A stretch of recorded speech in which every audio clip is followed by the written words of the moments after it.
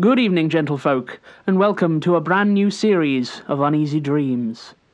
Now, I never studied classics at school because I'm not a Tory, but I did once take a Club 18 to 30 trip to Corfu, which is kind of the same thing. You might say this story is the result of that, or perhaps it came from reading the Odyssey right before falling asleep after eating some dodgy moussaka.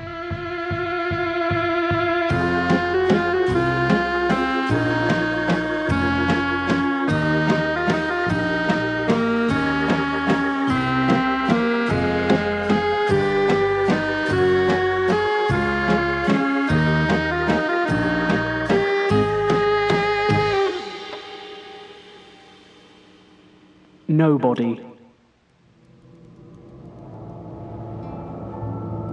Do me a favour, Muse, and tell through me the story of a woman cursed by fate, how she arrived on these Minoan shores, and where she wandered, wine-mad and alone. Sing for us what she saw and who she met, and keep it snappy, Muse, we've things to do.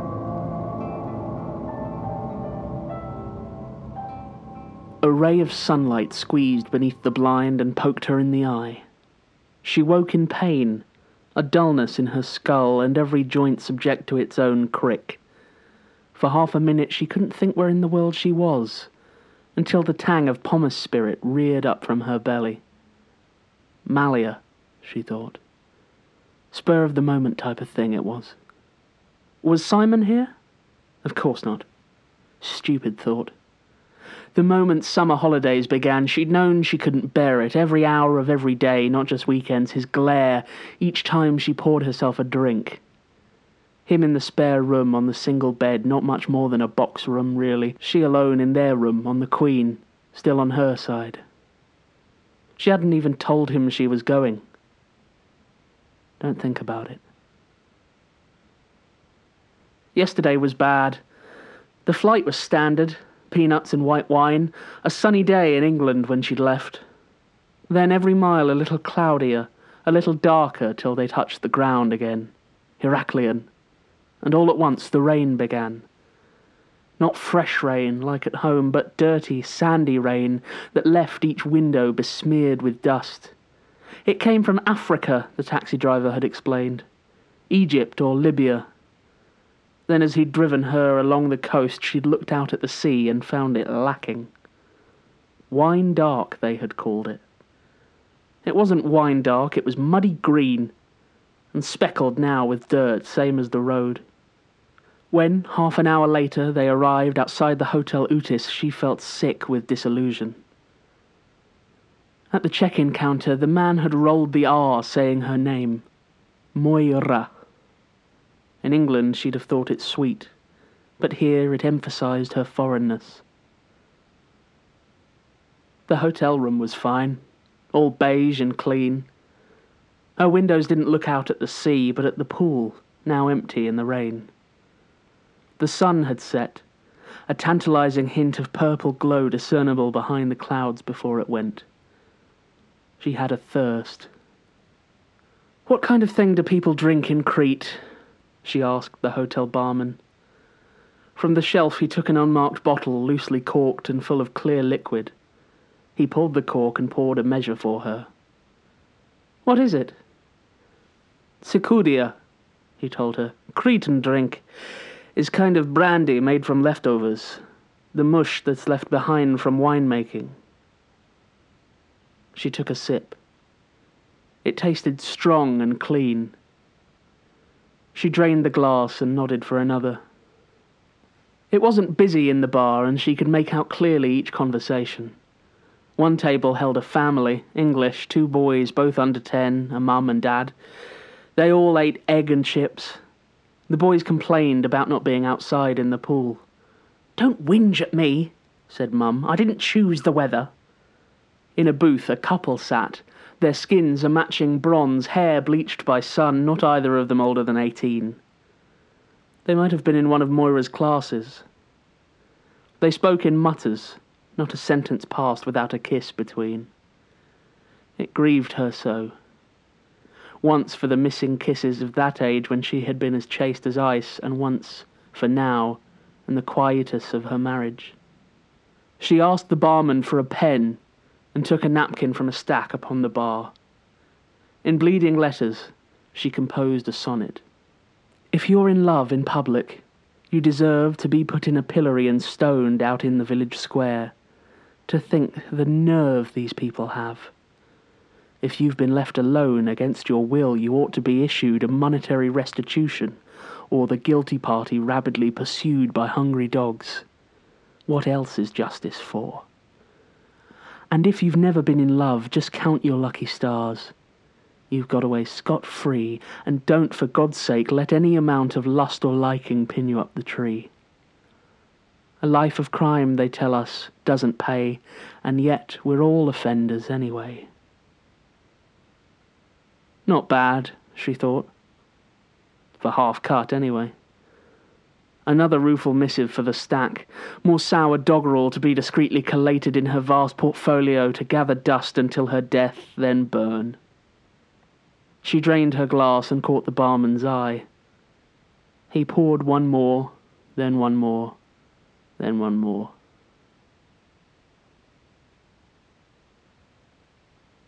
By morning time the rain clouds burned away, and sunshine's golden finger rudely came in through the window, as we have discussed, and Moira woke, thick-headed and inflamed. Though crapulently heliophobous, she hadn't flown across the bloody sea to play Miss Havisham. She slathered on a coat of Garnier Ambre Solaire and donned sunglasses and a floppy hat. Besides the pool she lay, hour after hour, an airport paperback draped o'er one knee, but seldom read, a brisk walk taken each half hour to fetch a cocktail from the bar, and fortified with grapefruit juice and gin and numbed by sunlight, Moira felt herself relax. She thought perhaps she'd take a dip, a little while from now. Before she knew it, the pool was filled with other hotel guests and scarce a width was clear. Oh well, she thought. Her barflies from the night before were there, the English family, the boys a-squawk in rubber rings, the couple she had watched with bitterness. By day, in trunks, the lad was spindly, and the girl thick in the thighs, festooned with cellulite. That cheered her up. And other holidayers had arrived, a group of half a dozen young adults, their early 20s, Moira guessed, were out. 4 girls, 2 boys, and Irish brogues, the lot. They took up all the deep end on their own. The lads took turns at diving off the board in half burlesques of the Olympic style, adept enough to count as showing off and yet delivered with a knowing grin. The English children, awed by these athletics, began to imitate them clumsily. Their mother, catching sight of this display, called out across the pool for them to stop. "It isn't deep enough, you'll break your necks!" Receiving no reply, she rolled her eyes. "They'll break their bleeding necks," she told their dad. He grunted, half asleep. "Do you mind if I—" The brim of Moira's hat was in her eyes. She lifted it. One of the Irishmen was stood in front of her, gesturing to the empty sunbed next to her. She smiled. "All yours?" He sat.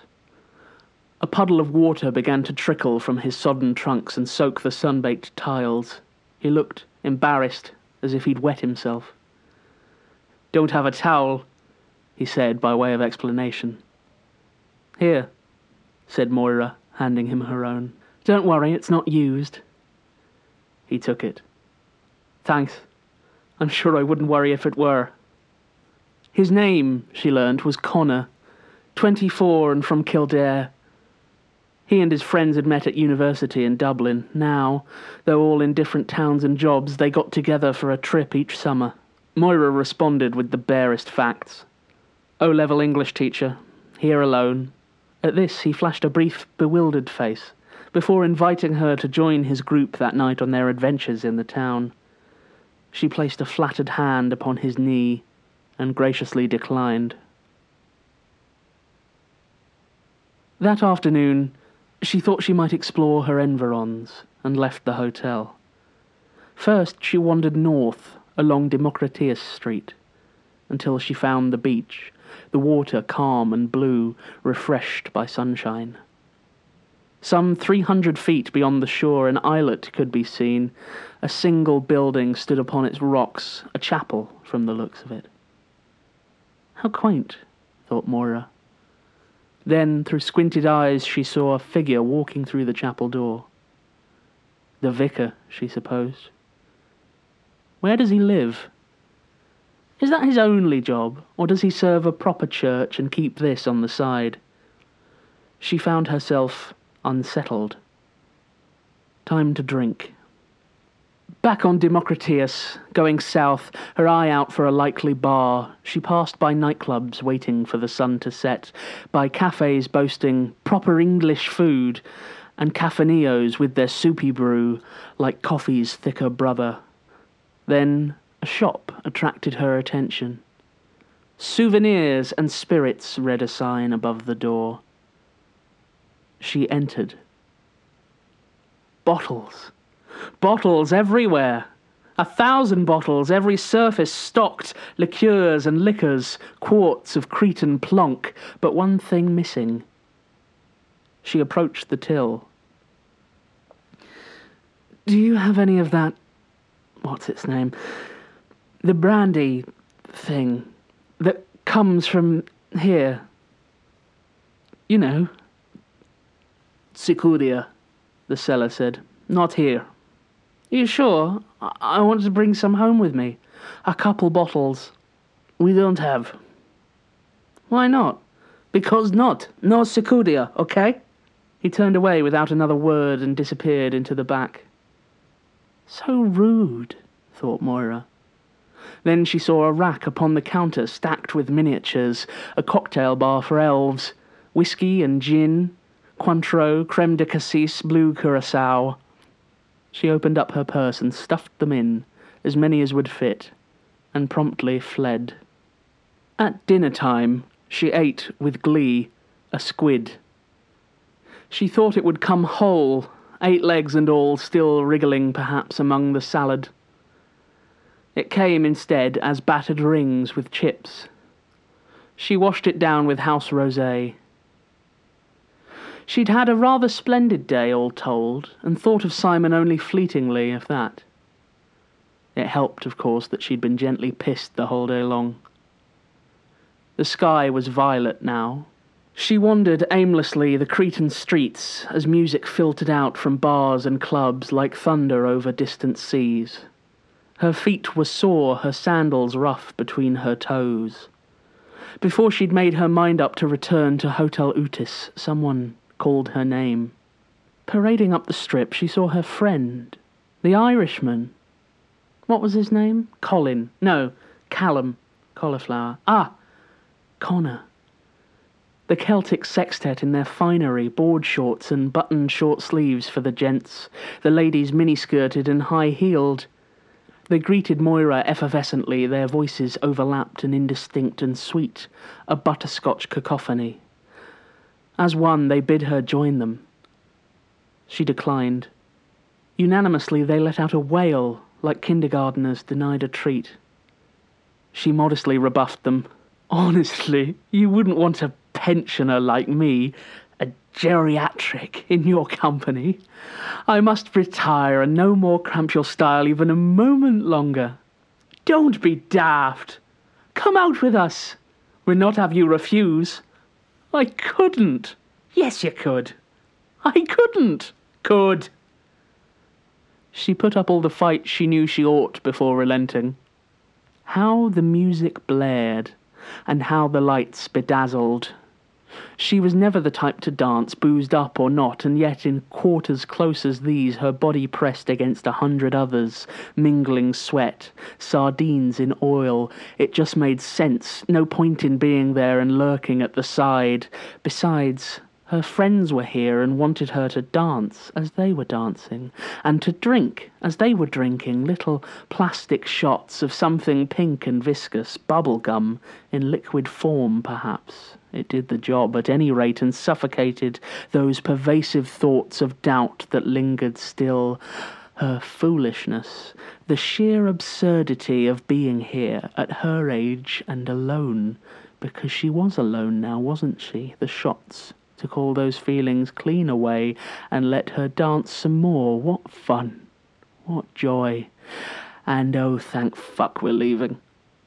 At the beach, she caught her breath and watched them paddling, and Connor, noticing her sat alone, hung back and joined her. "Are you glad you came?" "Quite glad," she told him. "And I'm glad you did." A handsome fellow in his way, fair-haired, a youthful chubbiness about the cheeks contrasted with his footballer's physique, a million miles from Simon's sullen form, the constant hunch, the beetle-browed visage. It might be nice to kiss him, mightn't it? To have him over to her room, and then... She wasn't that much older, anyhow. Not like he was a virginal naif and she a Circean seductress. Please. He wouldn't have invited her along if not for thinking, wanting such a thing. He probably liked them older. That's his type, and they all knew it, knew what he was after. She leaned in for a kiss. He pulled away. That's odd. He must have been confused. Again, she caught him this time. Then he stopped and pulled away once more. I think... A cry of discord sounded from the water. The girls were looking at her, mouths agape. "Did she just try to shift him? Bloody cheek! Get out of it, you wagon! Leave her be," said Connor. But they marched upon the sand, a drunken army. "Nerve of you!" They jeered and grabbed their fellow's arm and hauled him off. "The manky slut," she heard one of them say. Then they were gone, and Moira left alone. She sat there in a daze for quite some time, not really feeling anything. The sea, a night blue liquid mirror, lapped the shore, the waves' white noise. Eventually she stood and walked out to the water. In she went, not stopping to unsheathe her sandaled feet. The water deepened just up to her breast, then levelled out. The seaweed brushed her calves as, moonwalking, she came towards the islet. She clambered up the rocks and onto sand. Above her stood the chapel, white and calm. A rounded doorway and a window, square, were all there was to see on its facade. She tried the door and found it wouldn't yield. The window pane was loose and slid right out. She pushed herself up on the sill and slid a leg inside. When nothing bit it off, she let the other follow and dropped in. Her eyes needed a minute to adjust. As soon as they had filtered out the gloom, she found herself surrounded, stood amongst a nesting flock of mismatched bottles. What? They carpeted the ground, 100 bottles, at least that many, all of them reclaimed. Some meant for wine, some milk or orange juice, some ornamental. Each one of them filled with something colourless. Stood on a pew, a metal barrel probably meant for oil, hooked up with piping to a little tank. And in the air a most familiar smell. Cicudia. She'd found a homemade still. Without delay, she picked a bottle up, pulled out the cork, and put it to her lips. Cicudia! It was Cicudia! She tiptoed over to a pew and sat, and drank, and drank, and drank, and drank, and drank. Now, help me to remember, Muse, the end. How she awoke in darkness even though she felt the sunlight on her tender skin. How even when she fumbled to the door and pulled herself back through the window frame and landed in the daylight, it was dark. Explain to me again how what she drank was fortified with methyl alcohol by clueless bootleggers. And tell me, Muse, What happened when to England she returned, devoid of sight? Did Simon meet her there?